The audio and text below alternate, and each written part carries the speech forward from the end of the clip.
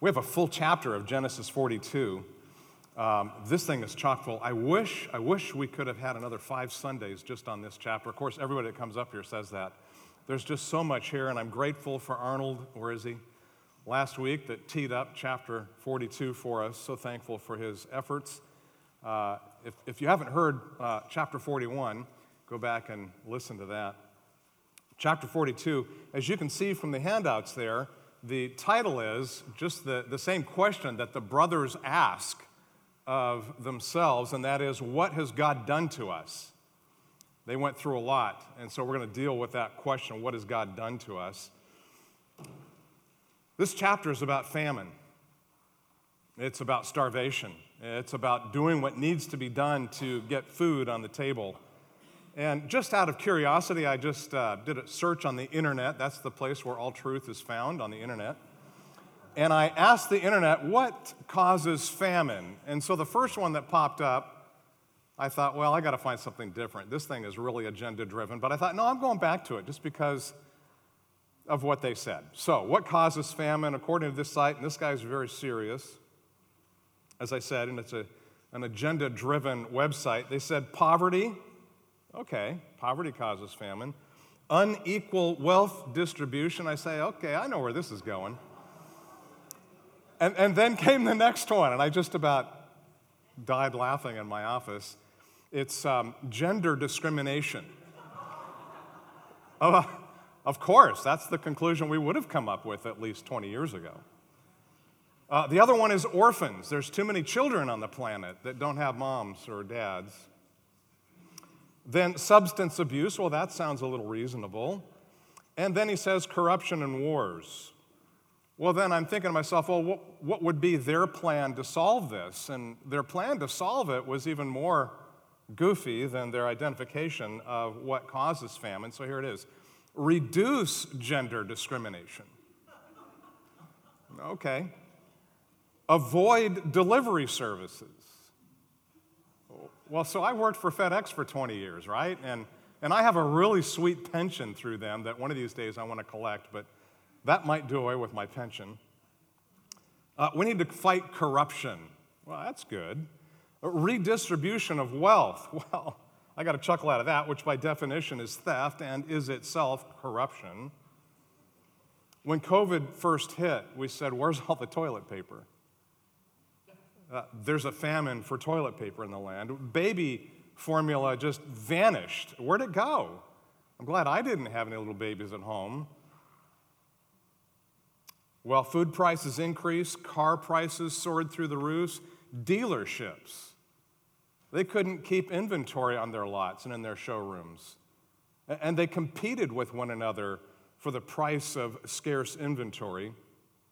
Right now, today, the median income in the United States is $35,000, while the median home price is an astounding $492,000. What causes famine? A 30-year loan can hardly subsidize a dozen eggs, let alone a home itself. And by the way, home loans have doubled from around 3% to more than doubled to about 7%. I looked up the U.S. debt clock. If you ever want to have a shocking experience, just look that up on the internet, U.S. debt clock. National debt is nearing 32 trillion with a T dollars. That puts every taxpayer in the United States on the hook for about $247,000 just to satisfy our loans. According to the U.S. inflation calculator from December 2021 to December 2022, food prices, you would probably agree with this, increased by 10.4%. Cereal and bakery products increased by 16.1%. Meats, that's poultry and fish, they threw eggs into that category. This seems kind of low, but 7.7%. Dairy products came in at 15.3%. Fruits and vegetables, 8.4%. And we wonder, why is there famine in the land? You see, this can't be sustained. People are going hungry, and there's no end in sight. Dare we ask the same question that the brothers pose in Genesis 42:28? What is this that God has done to us? Really, a more appropriate question for that would be, what is this wickedness that we have done to ourselves, and how will God repurpose our evil behaviors for His glory and our good? Isn't that a much more appropriate question rather than blaming it all on God as if He did something evil? So welcome to Genesis 42. Our chapter occurs in about the year 1878 BC. It's critical to the entire Bible because it compels us to see that God is in control even in the most dreadful situations. And I'm not just talking about the famine of Genesis 42, I'm talking about the daily activities, the daily stresses on our own lives, the memories of the things that we've gone through, and the things that are going to happen while we're still living that we would look back on and say, wow, how did we survive that? Genesis 42 moves you to grasp that because there is a famine for the truth, you must confess your sin and forsake unrighteousness so that you may learn from God's providence and live. That's really the upshot of this entire chapter. And really, to allow us to discern God's providence, we're looking at four kinds of famine. Four kinds of famine as the text unfolds. There's a famine in a family. That's, of course, Jacob's family, verses 1 through 6. There's a famine leading to truth, verses 6 through 7. And there's a famine leading to the confession of sin, verses 18 through 28. And then lastly, a famine leading to fear, and oddly enough, disobedience in verses 29 through 38. Well, first, God instructs us about His providence by working through Joseph's dysfunctional family. That's an appropriate word to describe Joseph's family, dysfunctional. Follow along with me as I read the first 6 verses, and then we'll make our way through the text as we make our way through each point. Chapter 42, verse 1, we read these words. Now Jacob saw that there was grain in Egypt. And Jacob said to his sons, "Why are you staring at one another?" He said, "Behold, I have heard there is grain in Egypt. Go down there and buy some food for us from that place so that we may live and not die." The 10 brothers of Joseph went down to buy grain in Egypt, but Jacob did not send Joseph's brother Benjamin with his brothers, for he said, "I'm afraid that harm may befall him." So the sons of Israel came to buy grain among those who were coming, for the famine was in the land of Canaan also. Now Joseph was the ruler over the land, for he was the one who sold to all the people of the land, and Joseph's brothers came and bowed down before him, their faces to the ground. In Genesis 37:2, it's a passage that reminds us that we are looking at Jacob's family, the generations of Jacob's family. If you've been around in Genesis long enough, you heard the word Toledot. This is the final Toledot, the final explanation of a particular family, the generation of Jacob. You see, Jacob is Abraham's grandson, and he is Isaac's son. Jacob's 12 sons are birthed by 4 different mothers. Jacob's family was a mess. First, there's the dad, Jacob himself. He's a known deceiver. He conned his blind father, Isaac, into thinking that he was his eldest son, Esau. You should remember that as we went through that section of Genesis. Jacob received Esau's inheritance and blessing, fearing that his older brother Esau would kill him. He fled to his mother's homeland, where he meets his uncle Laban. You remember Uncle Laban, a man far more proficient in the art of deception than Jacob himself. He learned from him, of course. You know the story. Jacob fell in love with Laban's younger daughter, Rachel, and agreed to work for 7 years for Rachel's hand in marriage. After 7 years of labor, Laban duped Jacob and betrothed him to his eldest daughter. That was a problem. So what happens is Laban ensnares Jacob into working another 7 years for Rachel. For this budding family, the art of deception flourished like, if you're familiar with Georgia and other surrounding areas, kudzu on a hot, humid day. That stuff grows like 18 inches a day. This is the kind of deception that they are learning to foster on one another, even in their own family. The competition is on. Rachel and Leah compete for Jacob's affections. The wife with the most babies wins. How would you like that competition?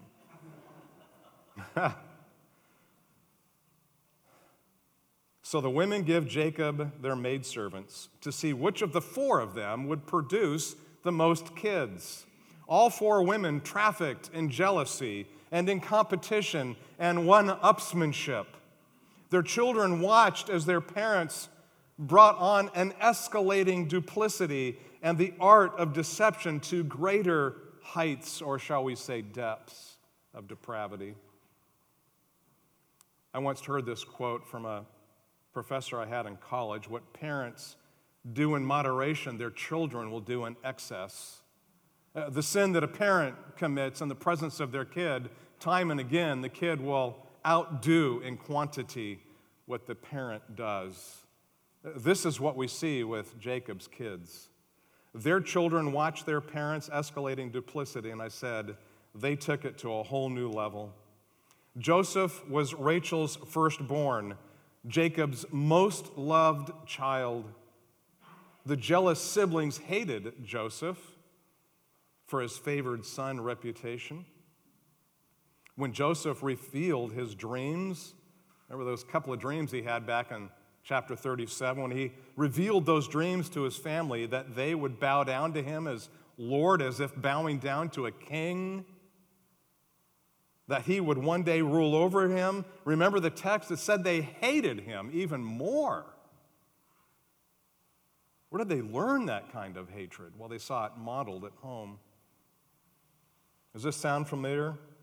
In Genesis 37, rather than kill Joseph, they stripped him of his clothes. Remember that their father, Jacob, made it was a handmade varicolored tunic. They tore it off of him. You should recall how they threw him nearly naked into a waterless cistern and then sold him off into slavery into Egypt. That's how they treated their brother. And to conceal their sin, they duped Jacob. They duped him to believe that a wild animal devoured his son, Joseph. Well, there's a famine for love and truth in Jacob's barbarous family, about which they must be confronted. And in chapter 42, we have the doors opened on the confrontation that God gives these brothers through Joseph himself. You see, God uses hunger on a massive scale in Canaan and all of Egypt to bring them to conviction of sin. God goes all out to bring them to that point. From Genesis 42:20, we ponder again the same question that the brothers asked, that they posed of one another: what is God doing to us? You ever ask that question? You ever in the point of life where you're so deep in the pit, you're just going, God, what are you doing? That's where these guys are. Maybe they're the first ones to ask that question. So herein we see a quest for truth that doesn't go unanswered. Why do bad things happen to bad people? Sometimes bad things happen to bad people because God wants us to see we are on a path to self-destruction without Him. His judgment in these kinds of cases can be a gracious mercy on our lives to wake us up, to tell us that when you're in a ditch like this, I want you to know that I'm in control. And that's what chapter 42 is all about. He demands that we love the Lord our God with all our heart, with all our soul, and with all our mind, and to love our neighbor as ourselves. Matthew 22, 36 through 37. So here we are, 20 years after they presumably eradicated themselves from their dreaming brother, the family, famished for love and for truth, faces the possibility of starving to death because God has a big plan for them. In Genesis 41, 55 through 57, God's sovereign appointment, should I say by God's sovereign appointment, Joseph is the Lord of the land. No one in Egypt receives food without brother Joseph's consent. Wow, these guys are in for a wake-up call. The brothers are on a collision course with Joseph's offensive dreams from chapter 37, which was, by the way, their worst nightmare. They joked with him, "Are you serious? You think we're going to bow down to you as if you're our king?" Notice Genesis 41:57. Just one verse before, Genesis 42. The masses of refugees came to Egypt to buy food from Joseph because the famine was severe in all the earth, at least the earth as they understood it. And in Genesis 42:1, it begins with a little tiny important word, the word now, N-O-W. Now in Genesis 42:1 can also be translated as it often is in the Hebrew to English language as the word then, T-H-E-N. In other words, it connects the two chapters together by a really important word. You see, the people of the earth came to Egypt to buy food from Joseph because the famine was severe in all the earth. Then Jacob saw that there was grain in Egypt, and he said to his sons, "Why do you keep staring at yourselves? Get up and do something." As they lazily gaze at one another, people around them are starving to death, literally going hungry. Finally, in verses 3 through 5, the brothers joined a caravan bound for Egypt to buy food from a man with the Egyptian name Safnat-Paneah. That's Joseph's new name. Remember, we heard about that last week in Genesis 41:45. Safnat-Paneah, a.k.a. the dreamer, in 37:19, a.k.a. brother Joseph.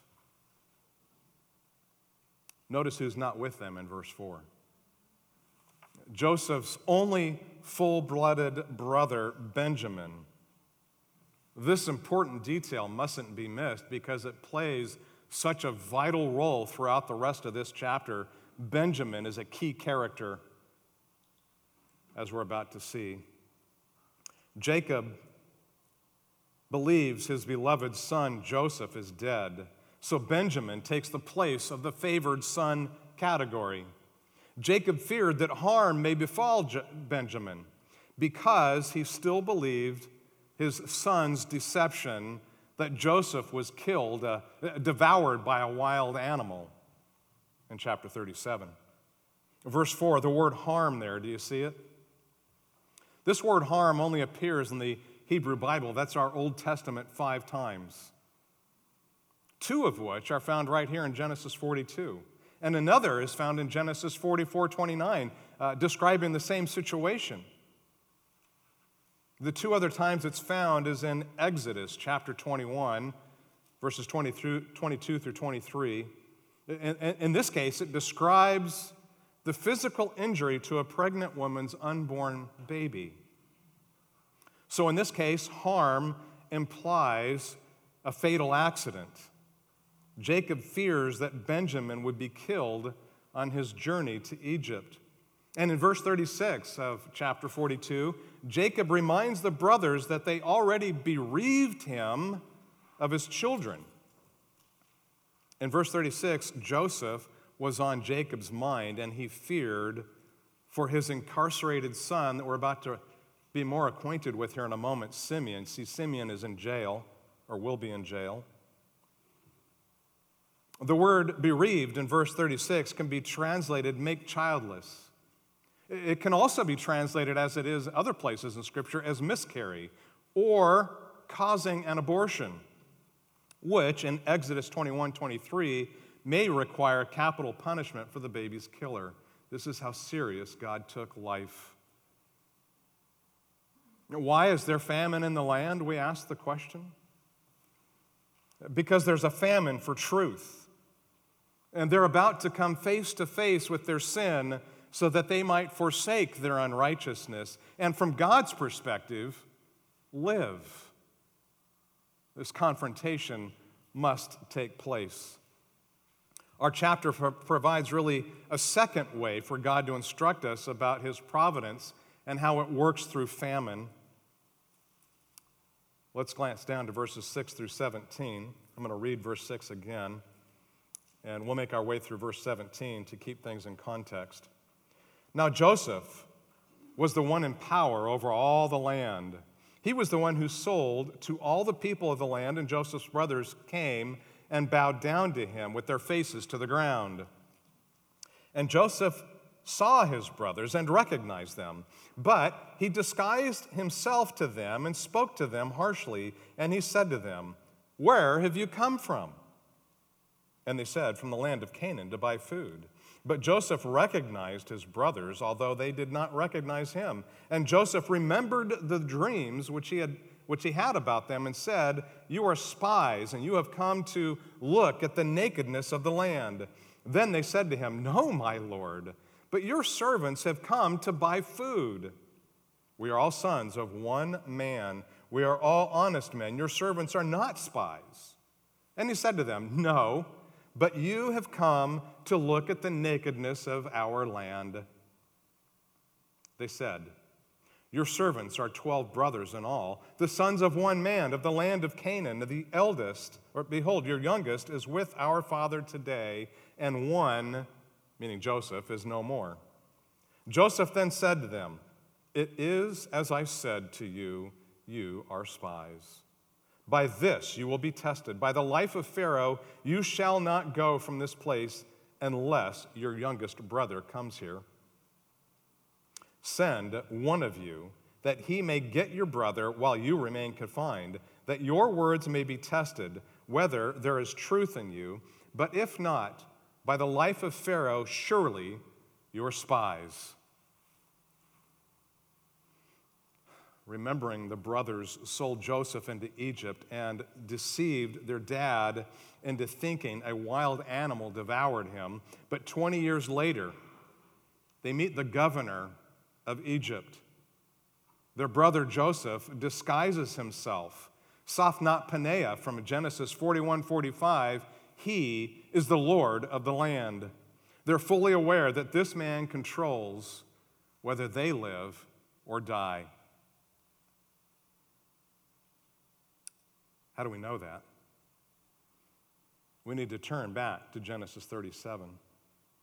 And as you're turning to Genesis 37, I'll just say this, as you're turning, realize their worst nightmare from Genesis 42:6, which reads, Joseph's brothers came and bowed down to him with their faces to the ground. So Genesis 37, I'm going to pick it up at verse 6.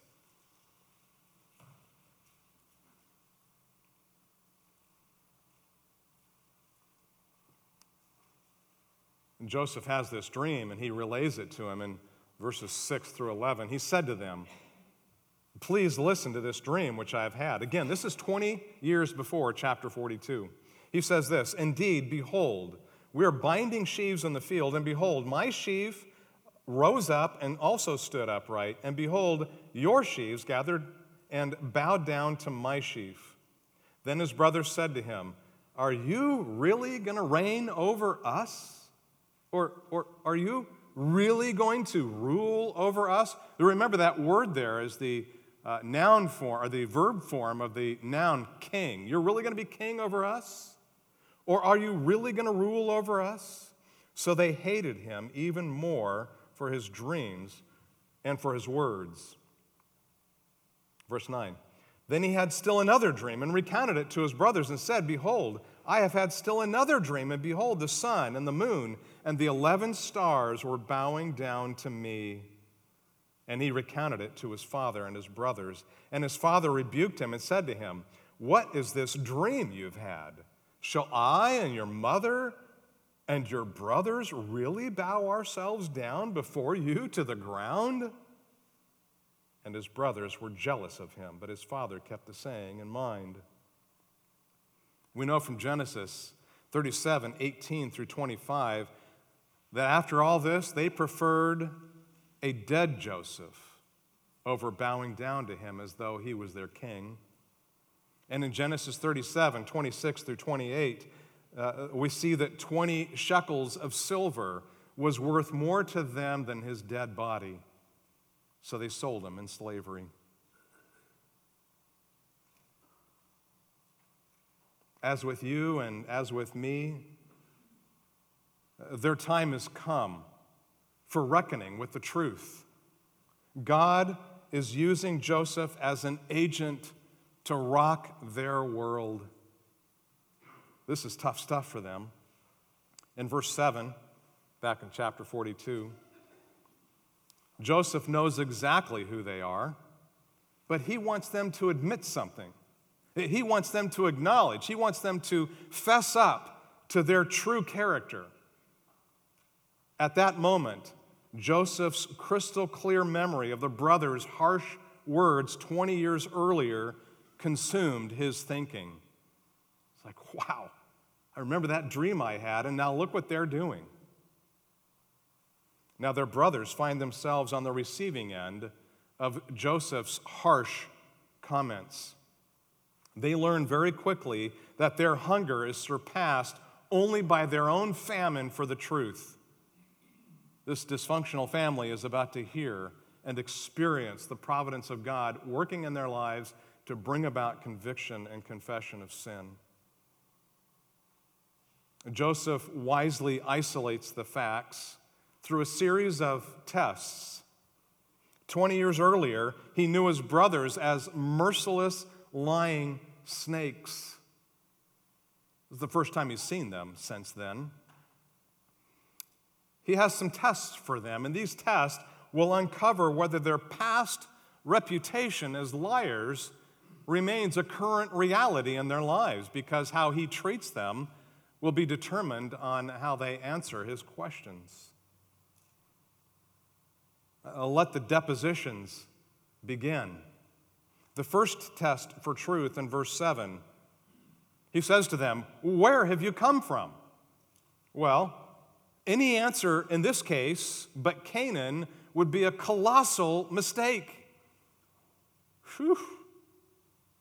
They did the right thing. They said, We came from Canaan. So they answered correctly, and they even added an important truth.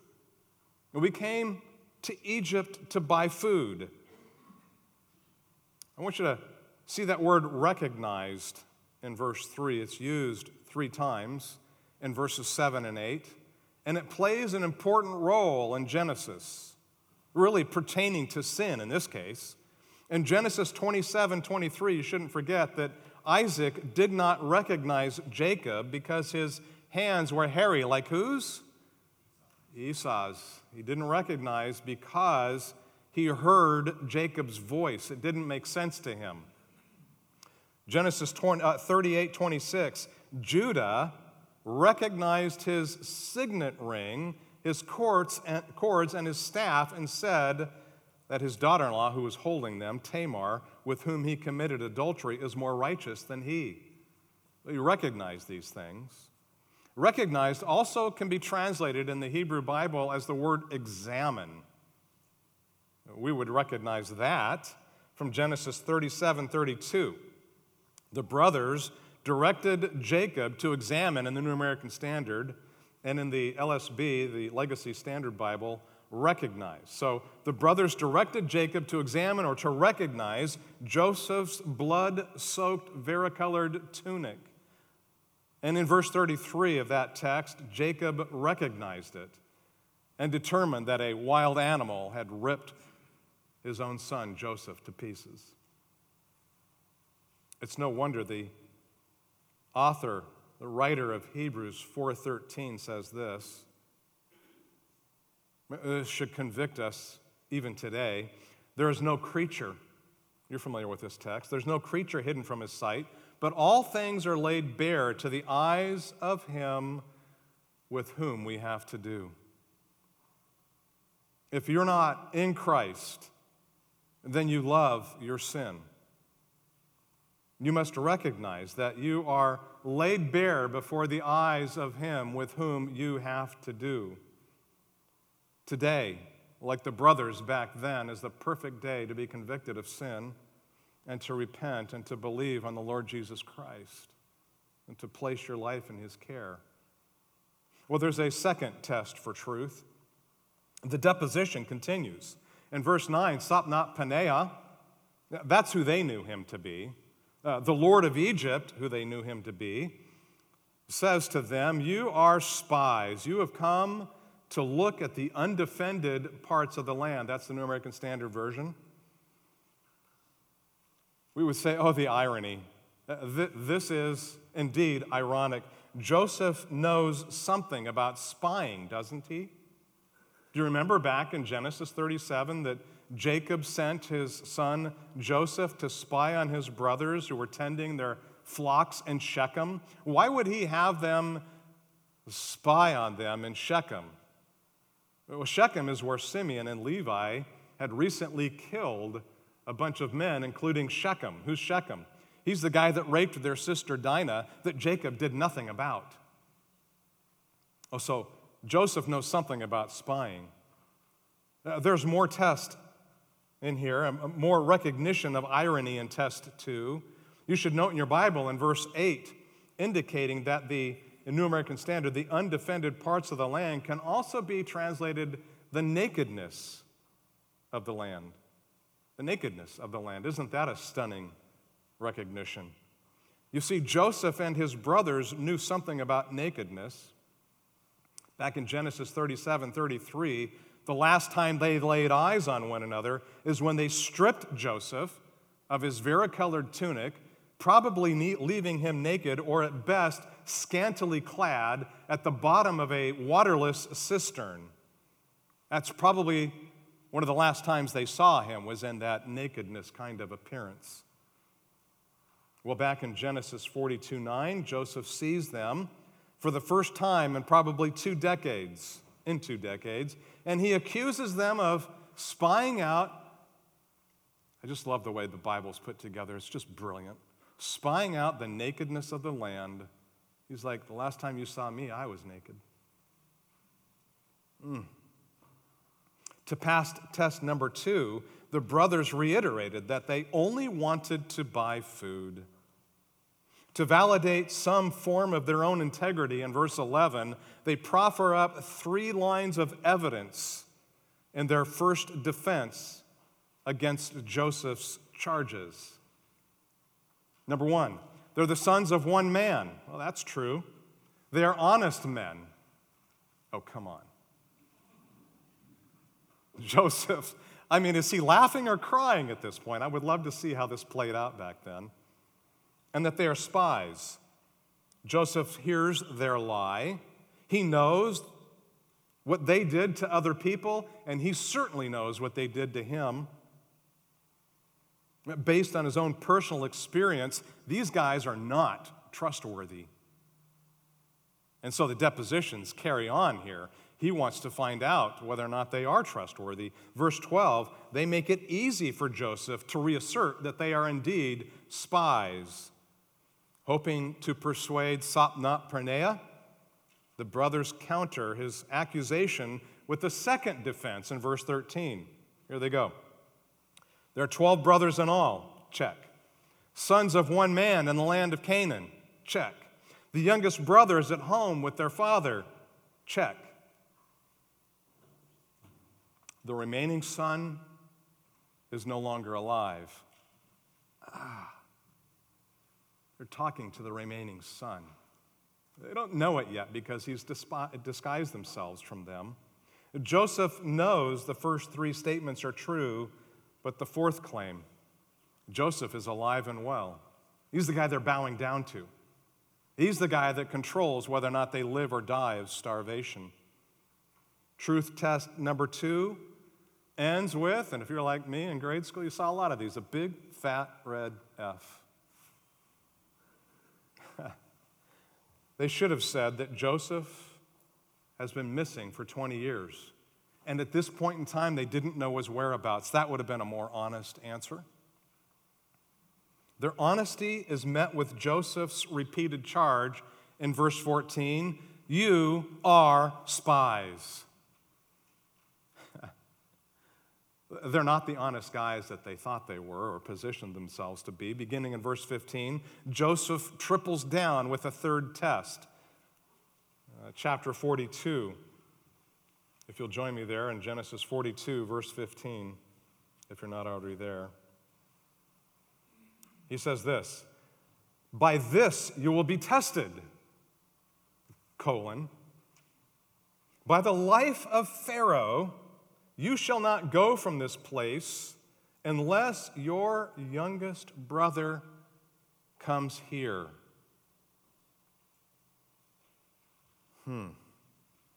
Two important observations to consider. Benjamin replaced Joseph as Jacob's favored son. Joseph wanted to know something. He wanted to know if his brothers had banished Benjamin from the family too. If Benjamin remains alive to fulfill Genesis 37, his dreams in Genesis 37, well, then Benjamin needs to be there bowing down to him as Lord also. Invoking the name of the life of Pharaoh guarantees that they will remain prisoners until the 12th brother shows up. Wow. Conviction is beginning to weigh heavy on their hearts, as we're about to find out. As for the brothers in verse 16, this third test requires them to choose who will bring Benjamin back while the other 9 remain incarcerated in that prison of theirs. That, oh, by the way, Joseph spent a long time in himself. Confined is another prominent word in this context. The word confined, who can forget Genesis 39:20? Joseph was confined in prison. Genesis 40, verse 5, Pharaoh's cupbearer and baker were confined in that jail. You'll recall from Genesis 37:24 that the brothers confined Joseph in the bottom of a waterless cistern. You see how all these words are coming back to generate conviction of their own sin in their lives? Memories of our sin, if they are unconfessed, if they're not brought before our Lord, are those very things that will haunt us throughout our lives until God finally brings us to the point in our own barren prison of our own heart to say, God, I have done you wrong. I have sinned against you only, and against you only have I sinned. Who does that sound like? David, Psalm 51. Ironically, in Genesis 42:17, Joseph confines them all together in prison for 3 days. If Benjamin doesn't show up, then Joseph's accusation stands. They are spies. Now, we've seen a famine in the land and a famine for love and honesty in Jacob's family, and now it's time to see how these two kinds of famine lead to a confession of sin, really a conviction of sin. We'll be looking at the contents of verses 18 through 28. I'm not going to read all the verses now. I'm going to read some along the way. For 3 days of confinement, that was ample time for them to examine their situation. They're in a pit. They are confined. They are locked up. There is no freedom except to examine what they had done in their own lives. 20 years earlier, they heartlessly sold Joseph into slavery. Think about it. As they stare at one another like the chapter began in this prison that they're in now, they have to decide amongst them who's trustworthy enough to tell Dad the truth about Simeon's situation in Egypt, because Simeon's going to be thrown in prison while the rest of them go tell Dad. No, excuse me, I got that backwards, but ultimately that's what happened. In other words, which brother is savvy enough to sell their dad on the idea that Benjamin will be safe and have a safe journey back to Egypt? None of these guys are trustworthy. I mean, if one goes back, the others remain in prison. He may say, I don't know what happened to my brothers. They're gone. Saved his own neck. There's a problem. There's a famine in the land. They could still starve to death. All this hinges on passing the test, proving to Safnat Paneah that they're not spies. Look at verse 18. And Joseph said to them, on the third day, in other words, 3 days go by, do this and live, for I fear God. Because Jacob fears God, test 3 continues.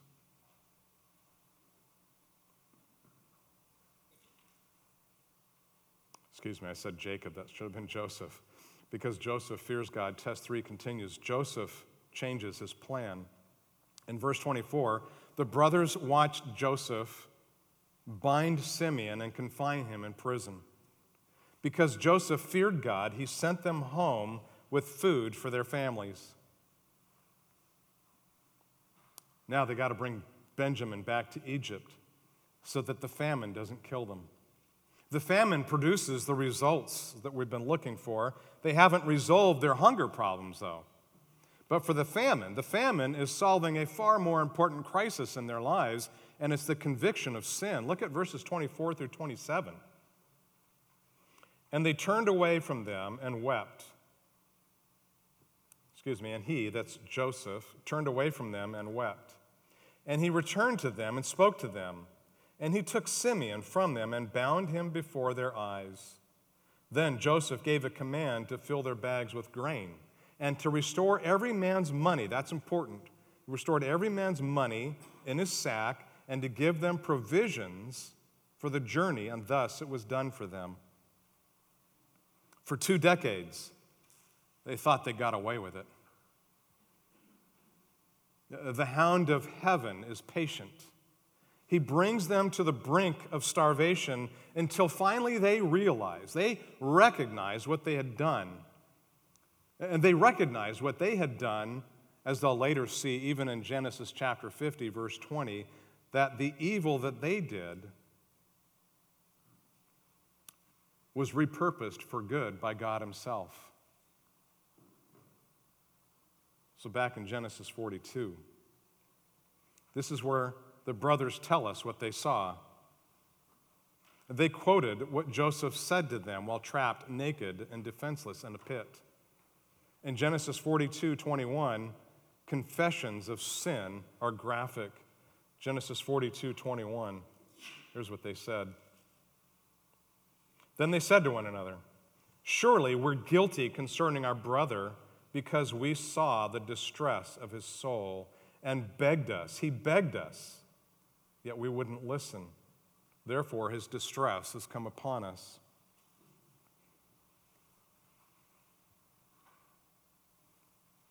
As I said, their confessions are graphic. They observed Joseph's soul in distress in the bottom of that cistern.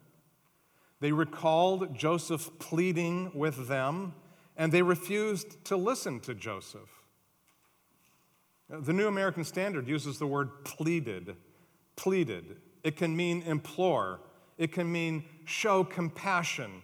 It can indicate be gracious, be merciful. They recall their brother, the bottom of that waterless cistern, as if it was the same hour that they were thinking of it. They remembered Joseph's tender cries for grace and mercy. We didn't read about those cries in chapter 37 when that happened. This is what they remember 20 years later. But their confession includes a callous refusal to listen to Joseph. Again, verses 24 and 25. And they turned away from him and wept. And he returned to them and spoke to them. And he took Simeon from them and bound him before their eyes. Then Joseph gave a command to fill their bags with this grain and to restore their money. Joseph wept over their confession. But that didn't keep them or keep him from pursuing truth test number 3. And it sets the stage of that confession in verses 27 through 28. In verses 27 to 28, we read, Then one of them opened his sack and gave his donkey fodder at the lodging place, and he saw his money, and behold, it was in the mouth of the sack. And he said to his brothers, My money has been returned, and behold, it is even in my sack. And their hearts sank, and they turned, trembling to one another, saying, What is this that God has done to us? The word buy, B-U-Y, purchase, buy, is used 5 times in Genesis 42. 3 times, they told Joseph they simply wanted to buy some food. This money questions their integrity. They came to buy food, not steal it. From their perspective, now that they realize what happened here, Sapnat Paneah will never believe that they're honest men in their thinking because they have his money. Simeon, who's in jail, will remain incarcerated, and Dad would never allow Benjamin to go back to Egypt, and the family could starve to death. This is trouble for them. Perhaps their situation reminds you of dark places in your own life. They are in a pitiful place. They're trembling in fear, physically shaken. They're hopeless. They're distraught.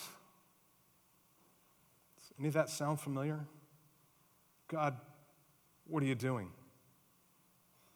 Severe depression has them frozen in time, and once again, as the chapter started, they're staring at one another. God, what are you doing? It's the same question you may be asking yourself. What is this that God has done to us?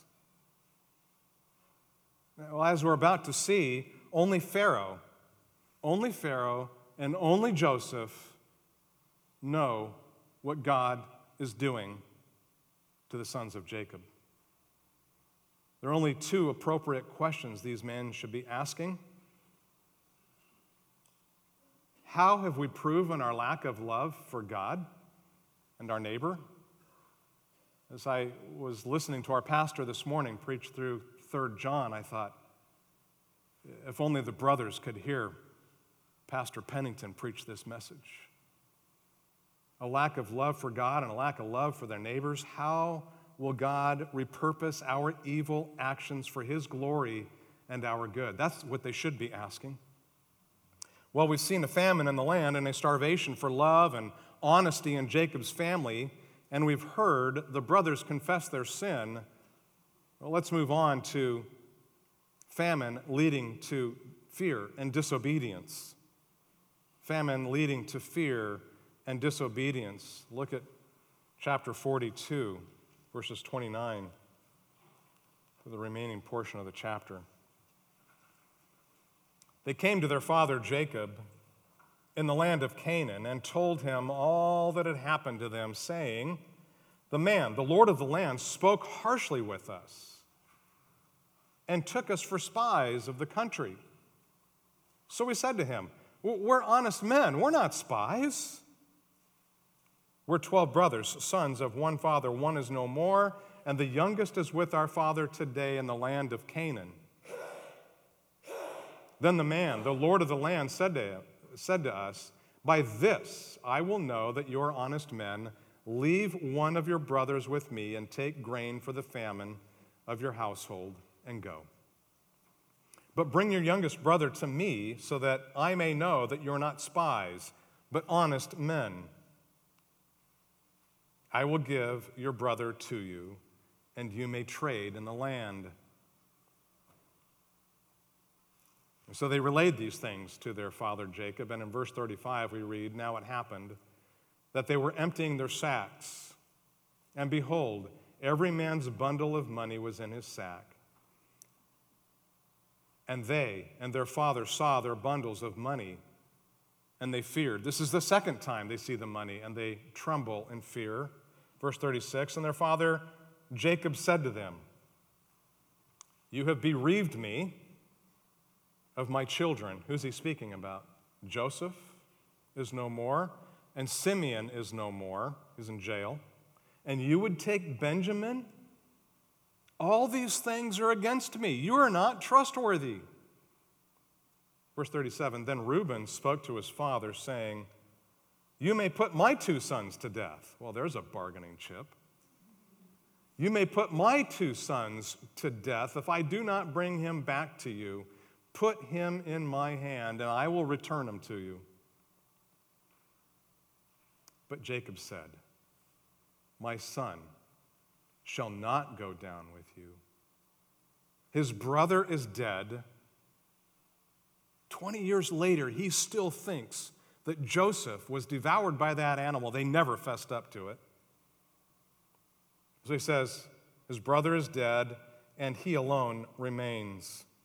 "If harm should befall him on the journey on which you are going, then you'll bring my gray hair down to Sheol. In sorrow, I will die in sorrow for the death of my son Benjamin." Verses 29 through 35 is a recounting of their experiences, and really for the sake of time, I just want to focus our attention on the big picture of what's happening here. You see, the lord of the land, Sapnath-Paneah, accused them of being spies. He refused to sell them food without producing Benjamin. He wants to know that his little brother is okay. Again, he probably has in his mind that they may have done the same thing to Benjamin that they did to him. Are they really honest people? They told their dad they didn't pay for the food. The money was right there as they opened up the feed sacks. And that Simeon was in prison. So in verse 35, they were, no kidding, dismayed, and they were fearful. And their fear reinforces their father Jacob's fright. Because Jacob, as I said, he doesn't know the whole story. They didn't tell him the whole story of what went on in Egypt. They didn't tell him the whole story of what they'd done to his beloved son Joseph 20 years earlier. So for Jacob, his disobedience is somewhat understandable here. But for now, Jacob is willing for Simeon to rot in prison and for his family to die of starvation before he's going to let Benjamin go to Egypt. Back in verse 28,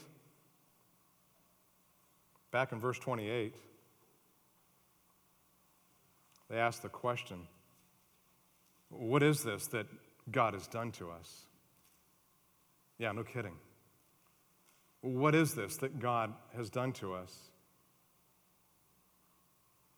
I want you to turn back to Genesis 41.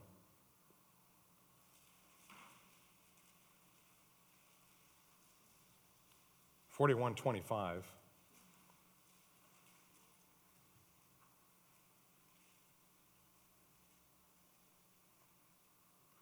In a sense, their question is accurate.